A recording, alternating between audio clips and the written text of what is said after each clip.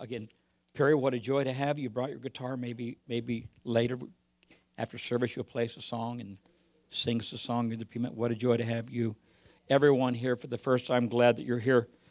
First time you're a guest, the second time your family. And we want you to know that you're always welcome at Harvest as long as the doors are open. So many things today happen in this season of praise and worship. And I have a very dear friend and shared with him some concerns that I felt that I saw on Christian television. He has been very much a part of Christian television. And he opened my eyes to some things that sometimes that we forget or we have learned and then have filed it, sorted it away. But because of the grace of God, we are God's children, and He loves us just the way that we are. And last week, 2 weeks ago, I talked about a bump in the road. And I talked about when God called you, He knew there was going to be a bump in the road. He knew that there would be tough times, rough times, time we feel like that we would give up. But He also knew what He made you of and what He put on the inside of you. And it is. We have come as the corporate body of Jesus Christ. I'm reminded that before you could step beyond the veil into the Holy of Holies, there was an altar. And this altar was called apothecary. And the apothecary was 5 different ingredients mixed with oil that God gave them the recipe. The apothecarius, he gave them the recipe. He said, I don't want this fragrance used for any other reason but to prepare the priest to step into my presence. I can relate to the apothecary. We have spent several sessions talking about the apothecary, the power of praise and worship, the power of binding and loosing. But one thing about the apothecary, all the ingredients either had to be stripped or struck or bled. To get the ingredients of the apothecary, it went through some kind of harsh measure to produce it for what it was. And this morning, as we have brought all of our hurts and all of our pains and all of our frustrations to God, who has been faithful at every step of the road, each one of us bring a part of that worship to God. Maybe a tough day, maybe a rough week, maybe a rough month, maybe a rough decade. I'm not exactly sure where you're at, but when you watch the reconciliation and the power of God, I mean, Todd and Misty, they are a miracle. I mean, that's what the kingdom is all about, following and pursuing God's will, being there to strengthen and being there to help. How ironic that most of you know I've been clean 36 years from all kinds of junk. Pastor Rhonda has never smoked a joint.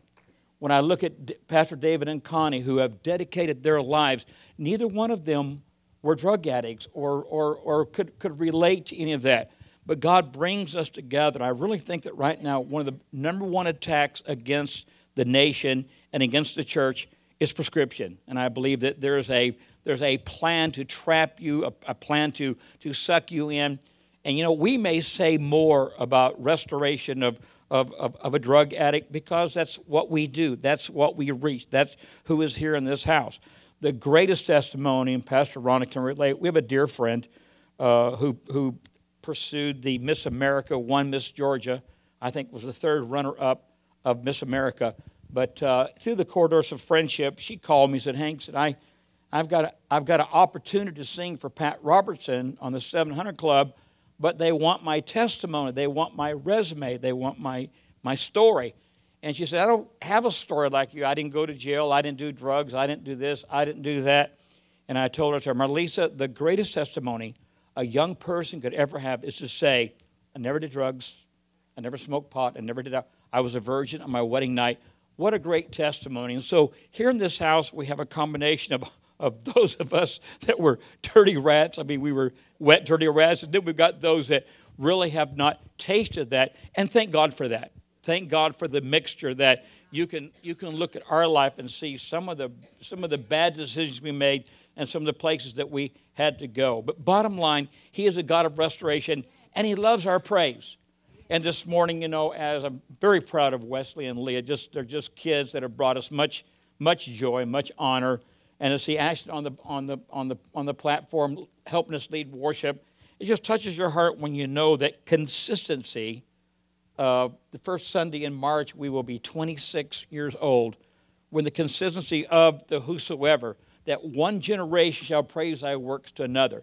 Now 2 or 3 different generations. But, as I was just watching people do what God's people are supposed to do when they come to the house of God, Wendy, I just felt in my spirit to tell you that this season you're in is coming to closure. It's coming to an end. I'm telling you, no more flat tires, no more alternator, no more that physical challenge representing transportation. It kind of signifies of the place that God wants to take you through Him.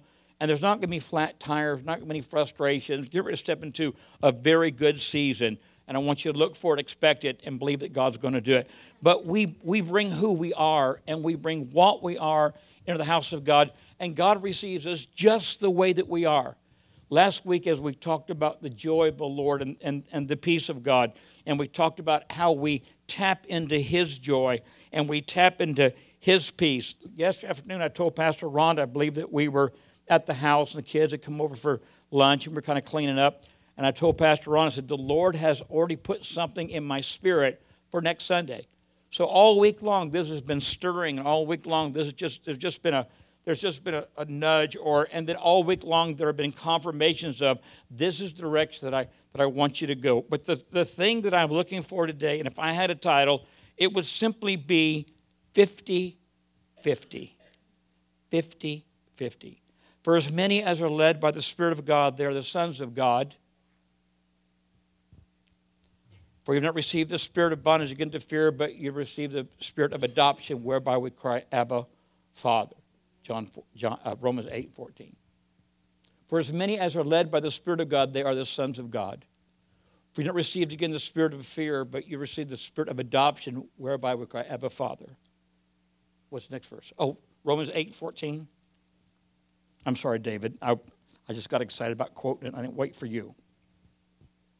The Spirit itself bears with our spirit that we are the children of God. Notice the next verse.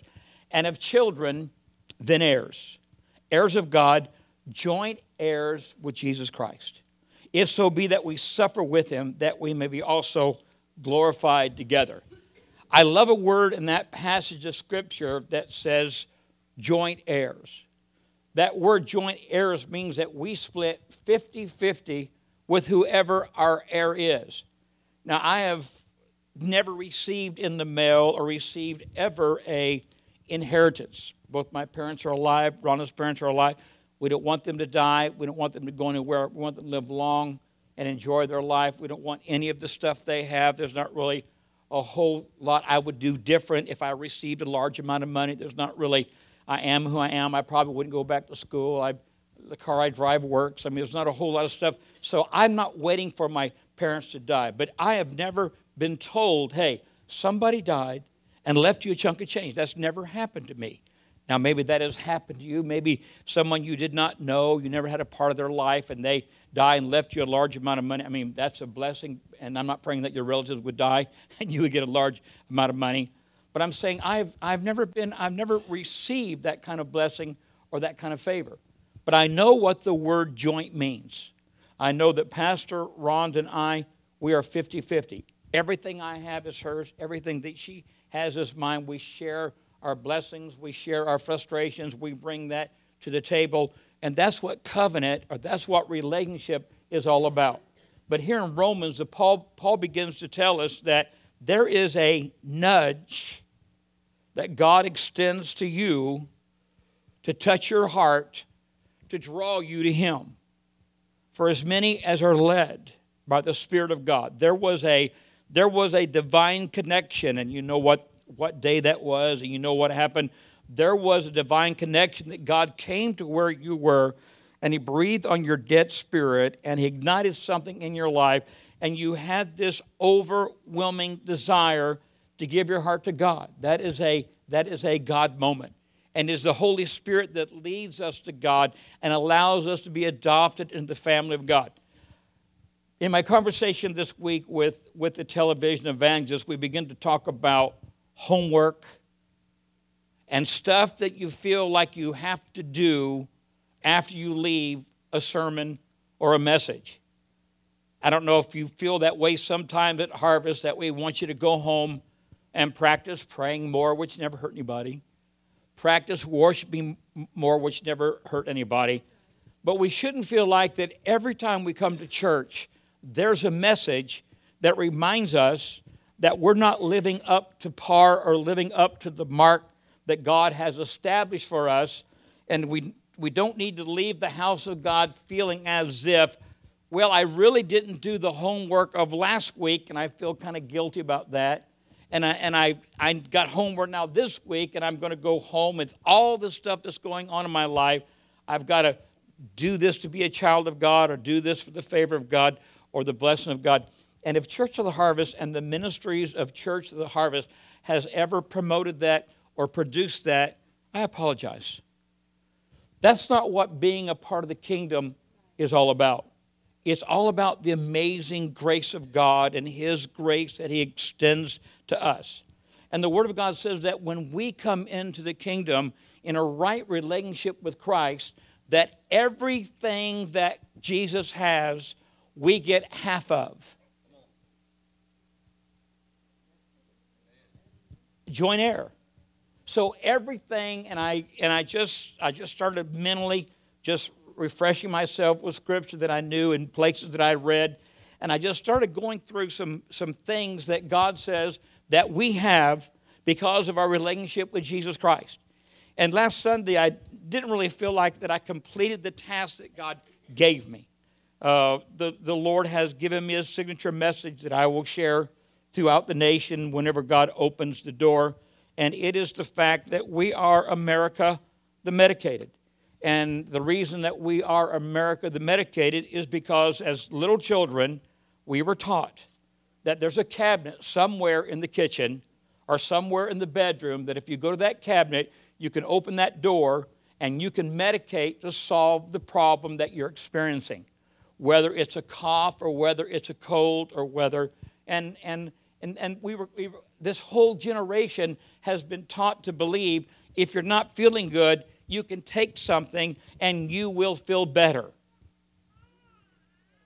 Can you relate? So we are from a very young age. I've almost at times wanted to take all the medicine out of one cabinet and put it in another cabinet, so we wouldn't become so dependent upon that one particular area of the kitchen that we can go and we can solve the problems that we are experiencing physically. The Bible says if there's any sick, let the elders lay hands upon him and he will get better. And you know, that works. Not just this week, but it's so much happened this week in the middle of the week. Christine is rarely sick. She's rarely down. She runs 100 miles an hour. But Pastor Ron asked me to stop and get some French fries that she wasn't feeling all that good, that she had a cold and had some things going on. So I went in the room, and she obviously was not feeling very good. And I laid hands on her, and I commanded her body to come in line with the Word of God. And I commanded her body to respond that I was going somewhere, but when I came back, she was going to start feeling better. And so I went, I did what I was supposed to do. I brought the French fries, and I bought the little Coke, and I walked in the bedroom, and I said, "Are you feeling better?" And she said, "My headache's gone." In the process, in the next few hours, everything that was wrong with her was restored. Why? Because that's an inheritance that you and I have. We have the ability to lay hands upon those that are sick and expect something to happen. Now, God is not like a private genie or a wishing well we don't manipulate God, but there are things that we have inherited because Christ went to Calvary. There are things that we've inherited because of the blood that was shed for us. And I'm going to talk about that a little later. But when I think about that, the benefits and the blessings that He gives us, that so many times we don't take that authority that God has given us. Maybe we feel like it's too mundane or too insignificant. But listen, if He notices the death of every sparrow, and He notices those of us that have hair, notices every time we lose a strand of hair, He's a God that cares about the little things. And He's a God that just favors His children, blesses His children. But I believe a lot of times we fall short of what all that God has for us, because the Word says, "You have not because you ask not." So as we were looking last week at this negativity in the world to medicate or take a drink or take a pill or whatever it takes. There are only two reasons that we medicate. We learned that last week, and one was to attain some type of joy. That's why we have alcohol. That's why we have meth and cocaine. And then we want to maintain some kind of peace, and that's why we take oxys and hydros and morphine and all that stuff. But the two things that our body craves are there because God put them in there for us. God has actually put in your psyche, in your soma, God has put the desire in your life to be happy. He's not a boring God. He's not a sad God. He's not a depressed God. He's a happy God. And He does things that makes us happy. You don't believe me? Look at the orangutan or the porpoise, and 2 out of every 3 people in the world are weird. Look to your left, look to your right, and you can determine where you fall in that particular category.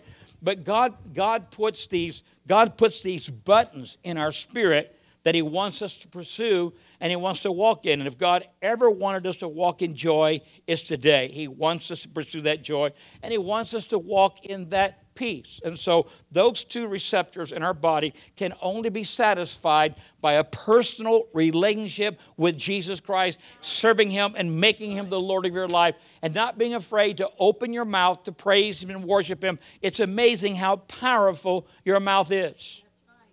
Husband and wife had planned for years to go to Israel. They made the trip. They're in the Amman, Jordan airport. Their plane was hijacked. Terrorists took everything they had, set them out on the runway, stranded, broke, busted, and disgusted. And the husband said, "Darling, we are broke. We don't have anything to our name. We are in trouble." She said, "We're not broke." He said, "What do you mean?"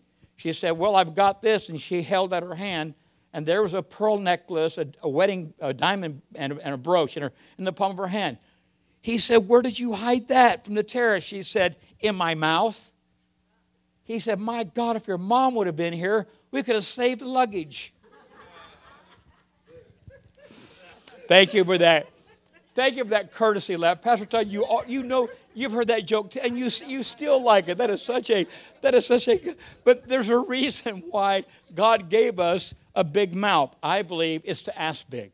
It's not to limit Him, but it's to pursue all that He has for us. So God has placed in us a receptor of joy and a receptor of peace. And we talked last week about, when you drink a beer or you smoke a cigarette or you take a pill, it goes up about this high. Then the next time it comes here, and it seems like you've got to over abuse, I guess is the word. You've got to do more and more and more. And I have people in my life. I was not that kind of drinker. I was a lightweight. But I have people in my life that they drink a case of beer every night before they go to bed. And it's just like 2 beers isn't enough. A case is not enough. You got to add more. You got to do this. And those of you that can relate to that drug path, we started with marijuana or tobacco, and it seemed like it got worse and worse and worse because it seemed like we could not satisfy the craving in our heart and spirit. And I'll never forget, as a junior in high school, I went to my parents took me out of public school my sophomore year because drugs were so bad in the 70s there in California, and they placed me in a private school, not realizing that all the kids in private school had been kicked out of public school for drugs. And so my Assembly of God high school was full of all kinds of wild and crazy things, but God kept me, and I stayed off of drugs and alcohol. But I remember there was a moment in my life when Nancy Harmon came to our school and did what they call the convocations, and it was a week filled of praise and it was a moment of intimacy with God. And I was a junior in high school and really felt the Lord. I remember Nancy Harmon sang a song that says, "Only Jesus can satisfy your soul. Only He can cleanse your heart and make you whole.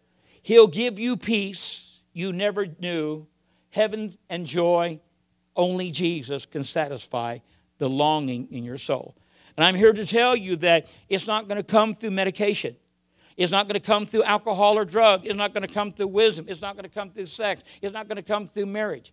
But it's something He places in your heart that He watches over. He nurtures. He puts the right kind of people in your life. He lets you hear the right kind of stuff. But then it's up to you to pursue what He has so freely given.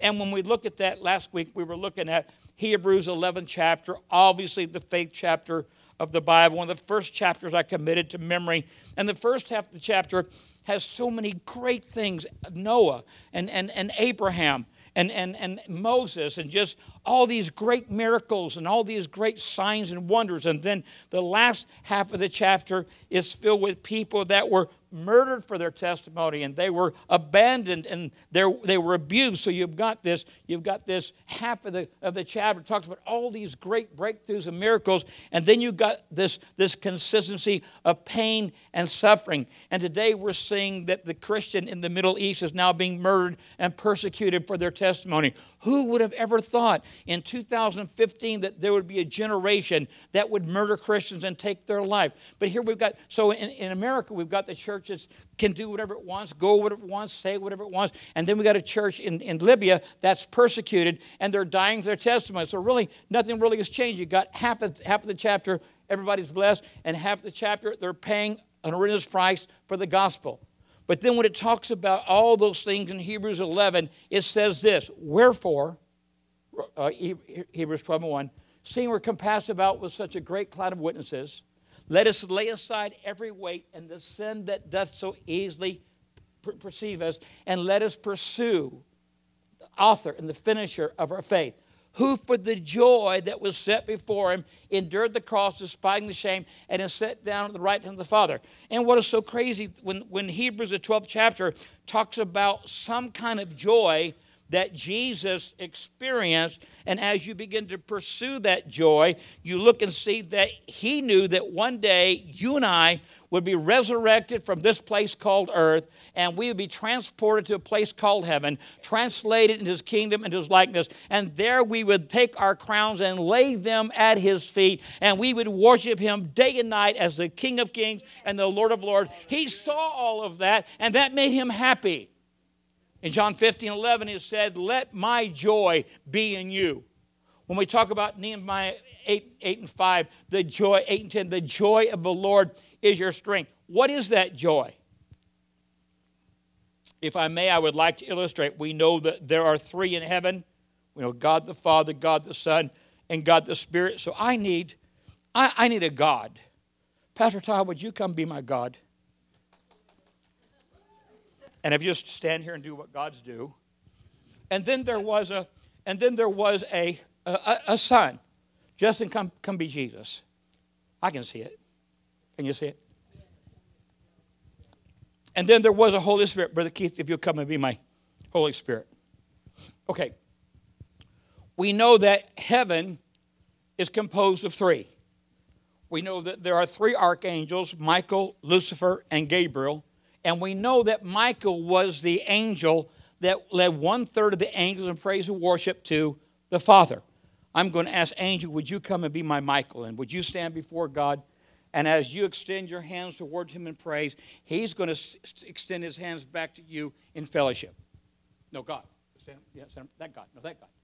This God, yes, okay. As you praise him, who's God? Oh, I'm sorry, Pastor Todd, you're God. What was I thinking? I was listening to the Pastor sermon. Todd, if you and Justin would trade places. No, Justin traded. The other Justin. You and Justin traded. Yes. Just the middle. Okay, now, angel, you are Michael. Okay, focus. The war angel that leads 1/3 of all the angels in praise and worship to God. And then we have Gabriel. Pastor Desmond, come and be Gabriel for me. And I want you to lead 1/3 of the angels in praise and worship to Holy Spirit Keith. You're going to be my Gabriel. Okay, we see that God has 1/3 of the angelic host worshiping him and praising him. We see that Holy Spirit has 1/3 of the angels in praise and worshiping him. But Jesus, 1/3 of the angels were cast out of heaven because of Lucifer. So now Jesus is raising up a choir that one day we're going to stand in his presence and we're going to lift our hands towards him and we're going to praise him and we're going to be that missing link, that missing piece. That's how much God desires for you to be in heaven so that you can fulfill that. That's how much the Lord desires when you praise and worship God. You become that missing, oh, I need a friend in the house. Come on, help me. Can you see it visually? You feel that spot. That's your spot. Thanks, guys.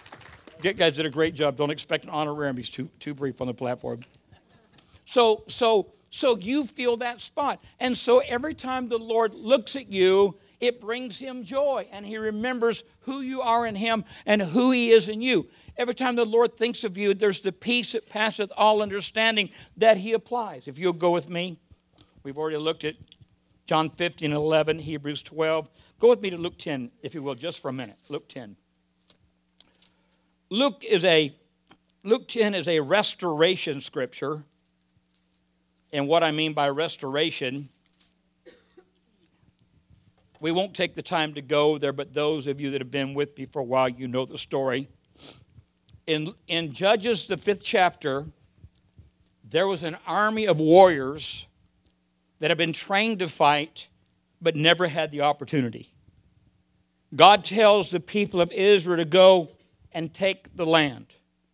The land had been overwhelmed by a king called Adonai, which means Lord, Bezek. Bezek means land. So the Lord of the land had put so much hurt and pain on this generation that he had captured 70 kingdoms. He took their kings, he cut their thumbs off, he cut their toes off, and then he forced them to serve at his table. And so as God sends them into the land of Bezek to encounter Adonai, they say, who shall go for us? And you know the story. Judah goes first, praise, and Simeon, which means hearer of the word or a prayer. So you got a praiser and a prayer going together in battle, and they catch Adonai Bezek. And they cut off his fingers, they cut off his toes, and he said, my, what I have done to 70, you have done to me. And then he died. He couldn't even handle the pressure that he put upon these kings. So we find in Judges there were 70 kings that lost their toes and their thumbs. You lose your thumb, you lose your grip. You lose your toe, you lose your balance. And probably today, one of the greatest tragedies in the church of Jesus Christ, we've lost our grip. We've lost that authority that we're supposed to operate in, and we've lost our balance. Things are really crazy right now in what you would call the denominational or the nationwide church. So Luke 10, the first verse, he sends them out, teams of 2, 35. 35 times 2 is what? This is not a trick question. 70. So the 70 kings that were messed up in Judges, God restores, sends 70 of his kids, and they come back. Notice, if you will, in verse 18. Luke 10. Verse 17. And the 70 returned again with joy, saying, Lord, even the demons are subject unto us through thy name. And he said unto them, I beheld Satan as lightning fallen from heaven. Behold, I give you power to tread upon serpents and scorpions and over all the power of the enemy, and nothing by any means shall hurt you. Notwithstanding this, you rejoice not, but that spirits are subject unto you, but rather rejoice, because your name is written down in heaven. And Dalton, what is so crazy there, that next phrase, it says, in that same hour. The actual Greek means for the next hour. Oh, Dalton's God. I hate that. Oh, there he is. The next hour. So for the next hour, Jesus rejoiced. That word rejoice in the Greek is a Galileo.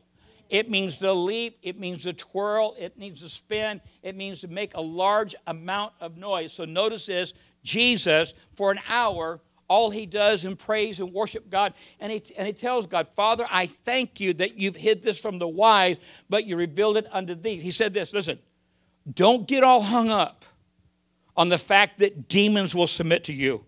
Because that can hurt and harm a lot of leaders in the kingdom. I've seen some people go after demonology, and I'll tell you what, we don't entertain them around here. You want to cast them out, we've got a room you can go do that in. But that's not a doctrine that we make a big deal about. And that's what the Lord said. Don't get all hung up in the dark side.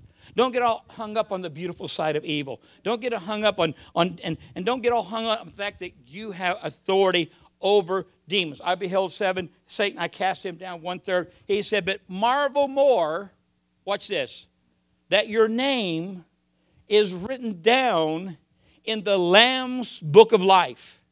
And that's that 1/3, that's that missing element that God is raising up through the blood of his Son, through the power of the cross. Don't get excited about demons, but marvel more that your name is written down in the Lamb's book of life. I'm telling you right now, my name is written down in the Lamb's Book of Life. It's there for the world to see, for God to see. And one day I'm going to leave this place and go where He's at, and I'm going to dwell in His presence, and I will walk in that inheritance, that authority, and all that He has for me. But why do we have to wait till then to walk in the authority and the favor and the blessing that God has given us?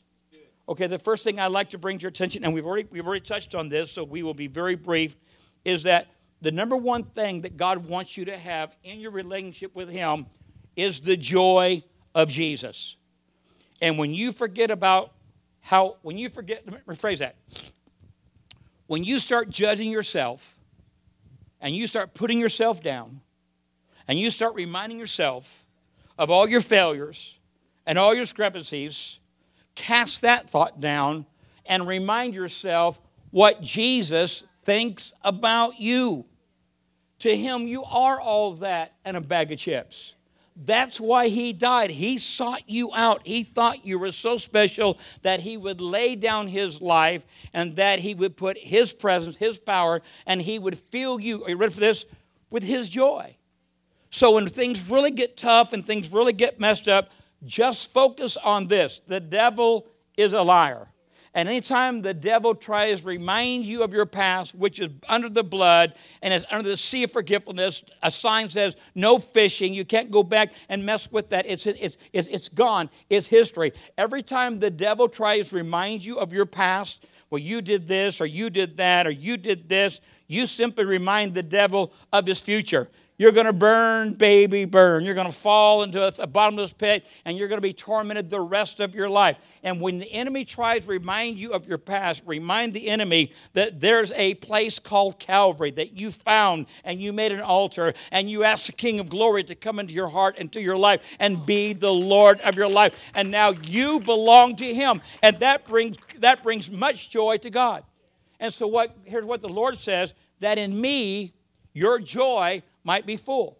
And so the joy of the Lord, knowing that we're one day going to be in His presence, we focus on that. And when you start thinking about where you're going to spend eternity and who you're going to spend it with and what you're going to do in eternity, how overwhelming. How Paul said, eye has not seen, ears not heard, neither entered into the imagination of the hearts of men, the things that God has prepared for them. So when you feel a little blue, a little down, a little frustrated, just remind yourself what Jesus thinks about you. He loves you so much that He laid down His life and died just for you. Oh, that ought to get somebody excited.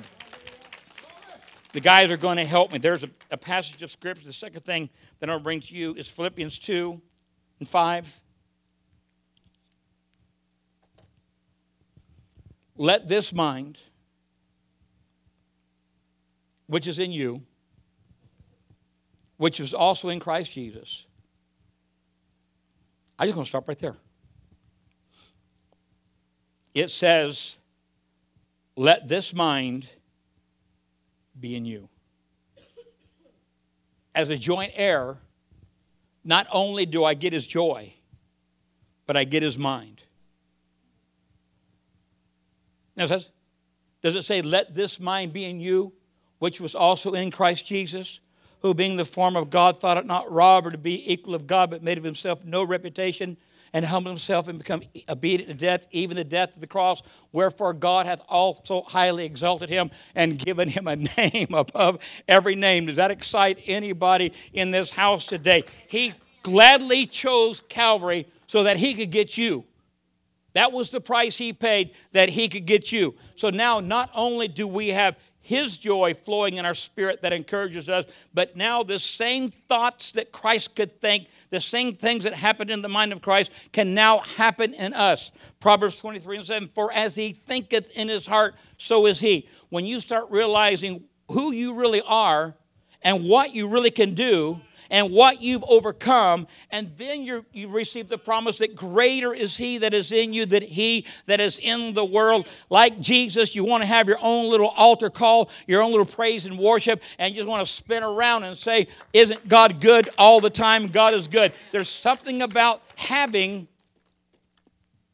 and just a few comparisons, we've been told, some of us use as much as 10% of our brain.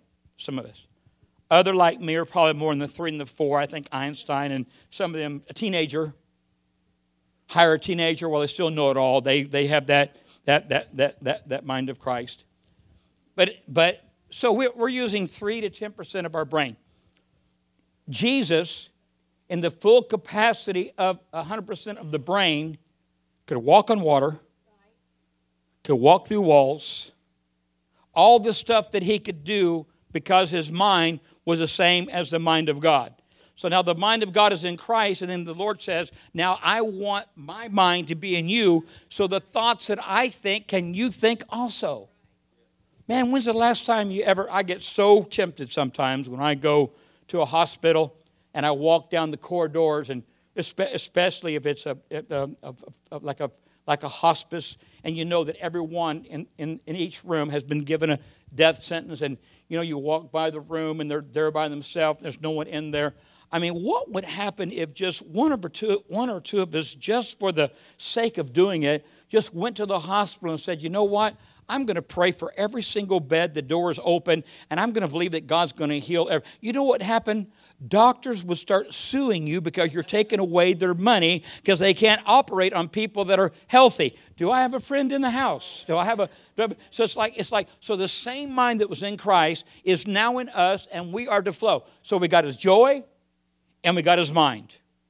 And if you're taking notes, if you look at John 16 and 33, the guys are going to put it up there. In this world, you shall have tribulation, but be of good cheer, for I have overcome the world. And the statement right above that, do we have it? I'm sorry, I'm probably quoting more than you're, okay. These things have I spoken to you, that in me you might have peace. Okay, think about that for a moment. The same peace that monitored the life of Christ, that he could get in the hull of a boat and lay down and take a nap when the storm is raging and the waves are out of order and the currents are out of order, and every disciple thought they were going to die, and they went to where he was. Good thing they woke him up. And they woke him up and said, don't you care that we perish? Okay, they had just watched him feed 15,000 people with 2 fish and some wonder loaves. 5 pieces of bread and 2 fish. One atheist said the reason he conducted that miracle is that the fish were larger in those days.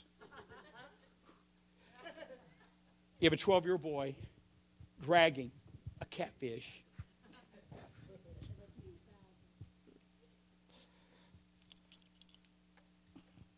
Okay, how crazy is that?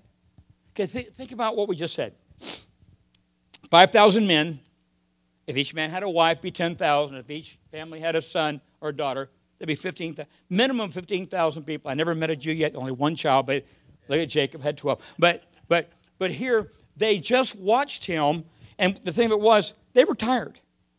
They were tired. They were burnt out. They were done ministering. Not that they did anything. Let's line the people up. Anyway, they were tired. And they said, hey, let's send them home. If we go to town to feed them, it's going to cost a year's wages. And Jesus said, well, what have we got? Well, we got this little boy didn't want you to go hungry. And Jesus, you're the only one that's compensated here. We're all going to be hungry, and they're all going to go. And so Jesus said, whatever you have, bring it to me. And they brought it to him, and he blessed it. And you know the story.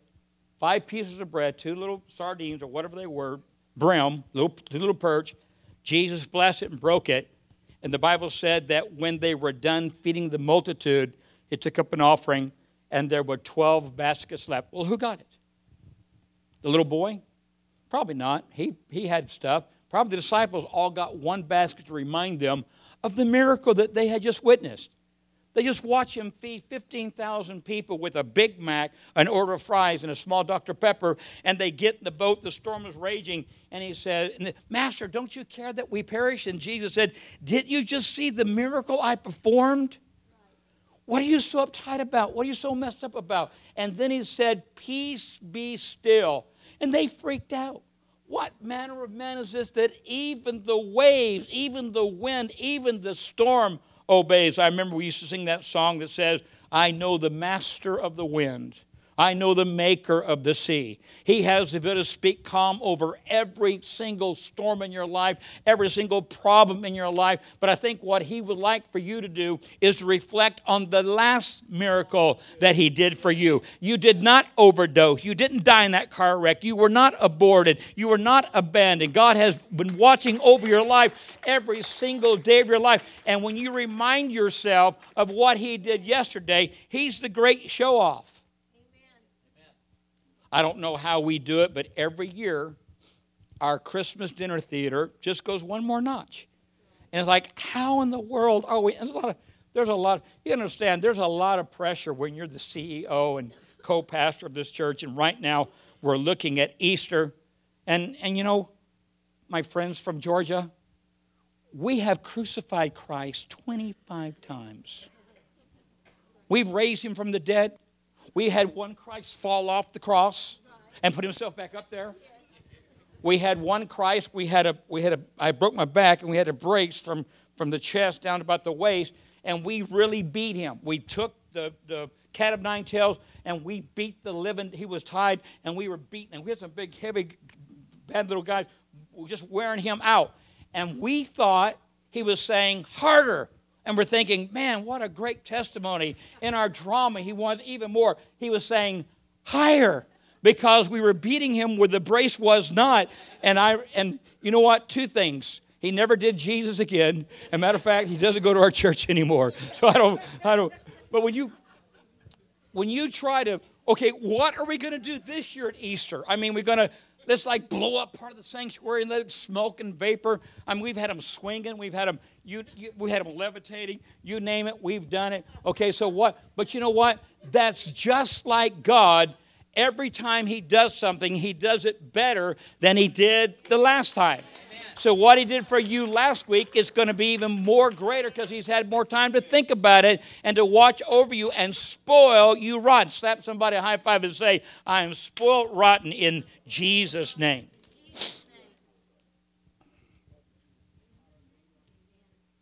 Now we transition. This is not going to be quite as popular. You're probably not going to shout as much as this. In Matthew 16:24, he said, if any man be as me, let him take up his cross and follow me. Blessed are they that are persecuted for my name's sake, for great shall be their reward in heaven. Here's what Jesus said, Perry. If they hated me, they're going to hate you even more. If they cussed me, they're going to cuss you even more. If they lied on me and trashed me and threw me under the bus, they're going to trash you and lie to you even more. But Melissa, the Bible says that there is a blessing attached when we are beat up. Blessed are ye when persecute you and say, and so everything the world does to us to reciprocate what happened to Christ on the cross is a blessing to us. So it is a blessing to take up. I'm not supposed to carry your cross, Lee. I'm not. Pastor, I've got my own cross. I got my own stuff that I'm working with, that I'm sorting out. It's my own cross. But the Bible says there is favor and blessing attached to that cross. And if his cross on a hill could save the sins of mankind, then how much is our life, our testimony? How many are we leaving the presence of God? Because we know we've got a cross, first of all. We carry it, we do well, and we go where God wants us to go. If you can do it without putting I don't want to have a healing service today, so if you can do it without putting a crick in your shoulder, would you try to just pat yourself on the back? Just go ahead, just pat yourself on the back because you have taken up your cross and you are following Christ. And this is, I will leave you with the last thing, and then I will give you what I felt like God wanted you to have. It's only 2 minutes after 12. The Baptists won't be there till 12:30, so we'll beat the Baptists today. Are you ready?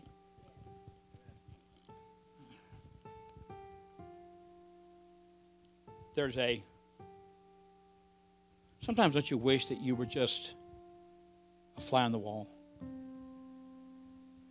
To have been there at Calvary, just sometimes I just wish I could just chill out with Jesus. Because his brain never stopped working. And even when he was chilling, he was a Messiah. So they're all chilling out. I don't know, maybe they got some taco soup, homemade fudge, Mind of Christ, strawberry ice cream. Or maybe they just had this big old turkey leg. And Jesus chewing on that leg, and he says, by the way, guys, who do men say that I am? And of course, what a question. And all of a sudden, they're all responding. You're Isaiah, you're Jeremiah, you're John the Baptist resurrected from the dead. You're this, you're that. So they heard all the chatter. And then he makes it personal. And he said, but guys, who do you say that I am? Peter opened his mouth and said, thou art the Christ, the Son of the living God.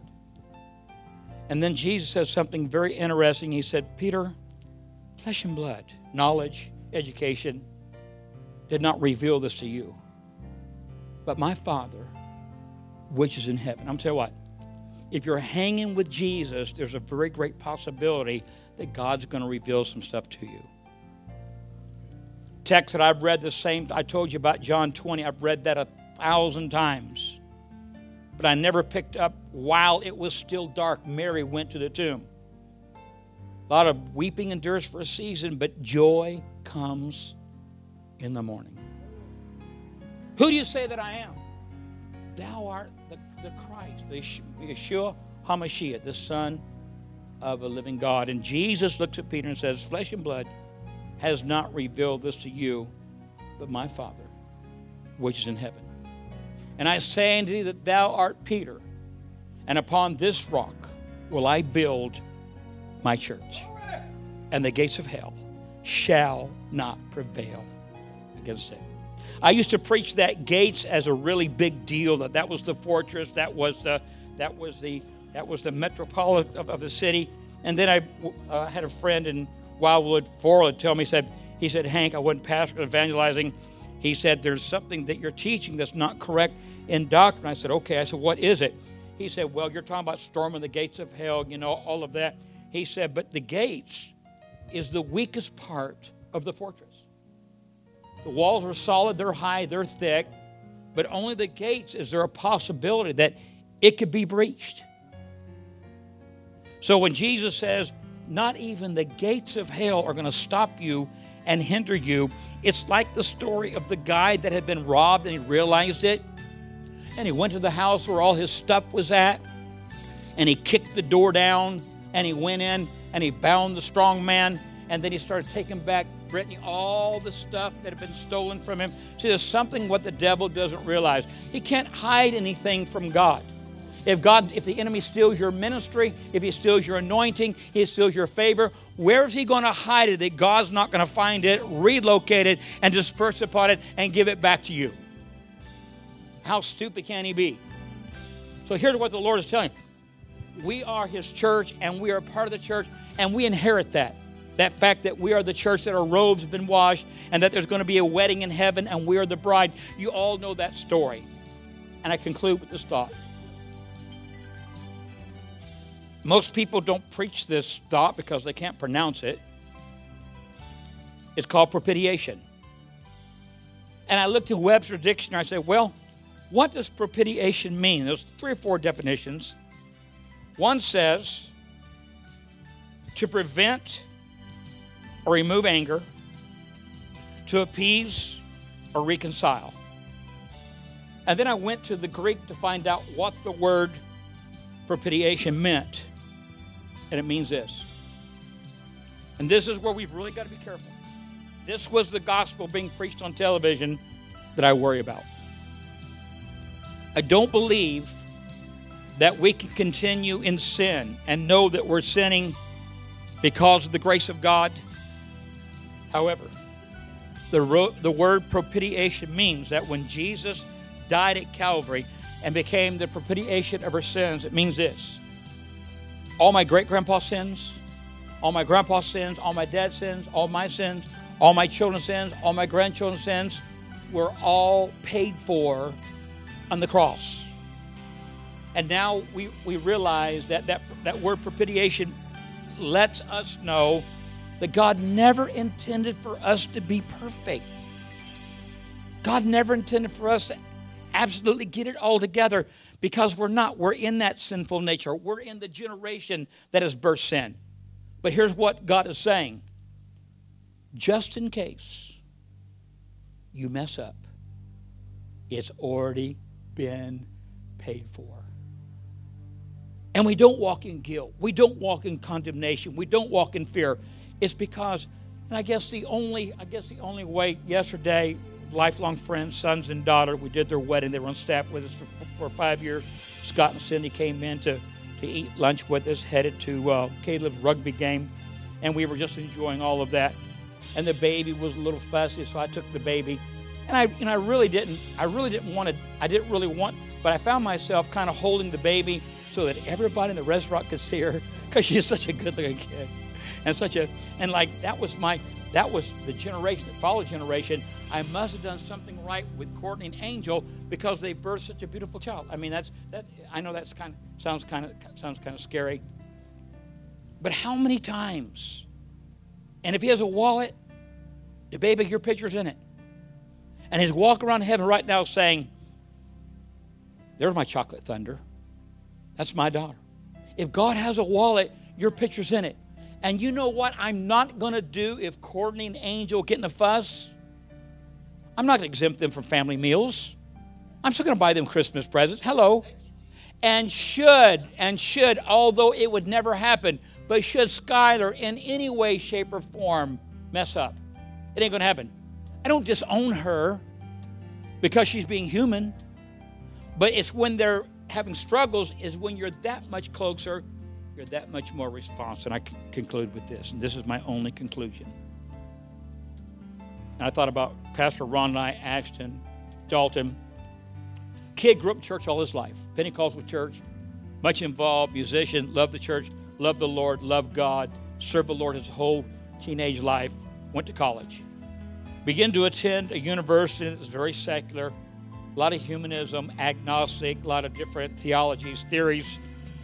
One afternoon, the school brought in a special speaker, an atheist.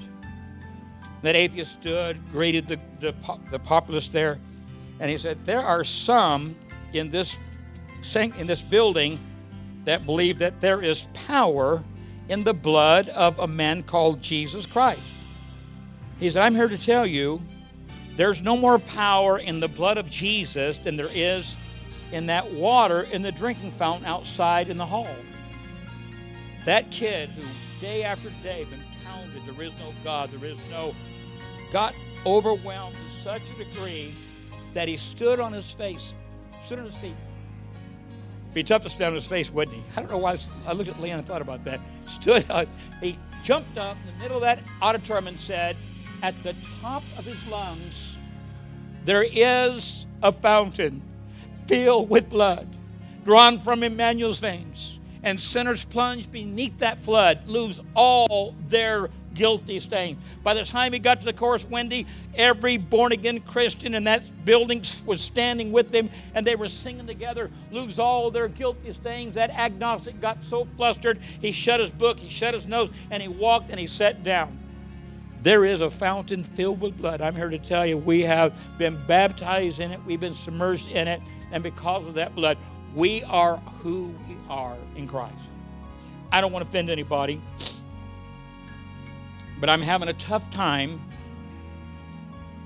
being asked to speak at different venues and standing up and saying, my name is Hank, and I'm a drug addict. I'm not a drug addict. I've been clean 35 years. There's a whole lot of stuff I am, but that's one thing I'm not. And if you will today go and find what God's Word says about you, you're to have His joy. You're to have His peace. You're to have His mind. You're to have that cross. You're to have that church. When you determine who you are and you begin to walk in that, it will change everything about you and everything around you. And we are world changers in Jesus' name. Give the Lord a hand clap of appreciation. Just for a moment, as every head is bowed, as every eye is closed, if you're here today, and like I did several times younger in life, have wandered away from the things of God, the purpose of God, the direction of God. It's not like you're part of the mafia or a drug cartel, but you're not where you need to be with the Lord. And the enemy has done a bunch of cheap shots. Try to convince you to believe a lie or wrongful accusation or frustration, discouragement, depression. See, Pastor Hank, the enemy has tried to thwart my connection with God. He's tried to hide who I really am. And today, because you and the Word of God says, this is who I am, this is what I need to walk in. And I just need to recommit everything to God. I just need to go back to that cross, kneel, allow the blood to wash me, and to stand redeemed and transformed and reconciled, just as if it had never happened. I need to do that today. If that's between you and the Lord and nobody else, I certainly would not bring attention to you or embarrass you. That's not the way I roll. But if you're here today in your heart of hearts, you know that you've wandered away and today you're coming home. Just put your hand up, right back down. Is there one? Sure. Is there another? Father, you see these hands, you see these hearts. We're in your house calling upon your name.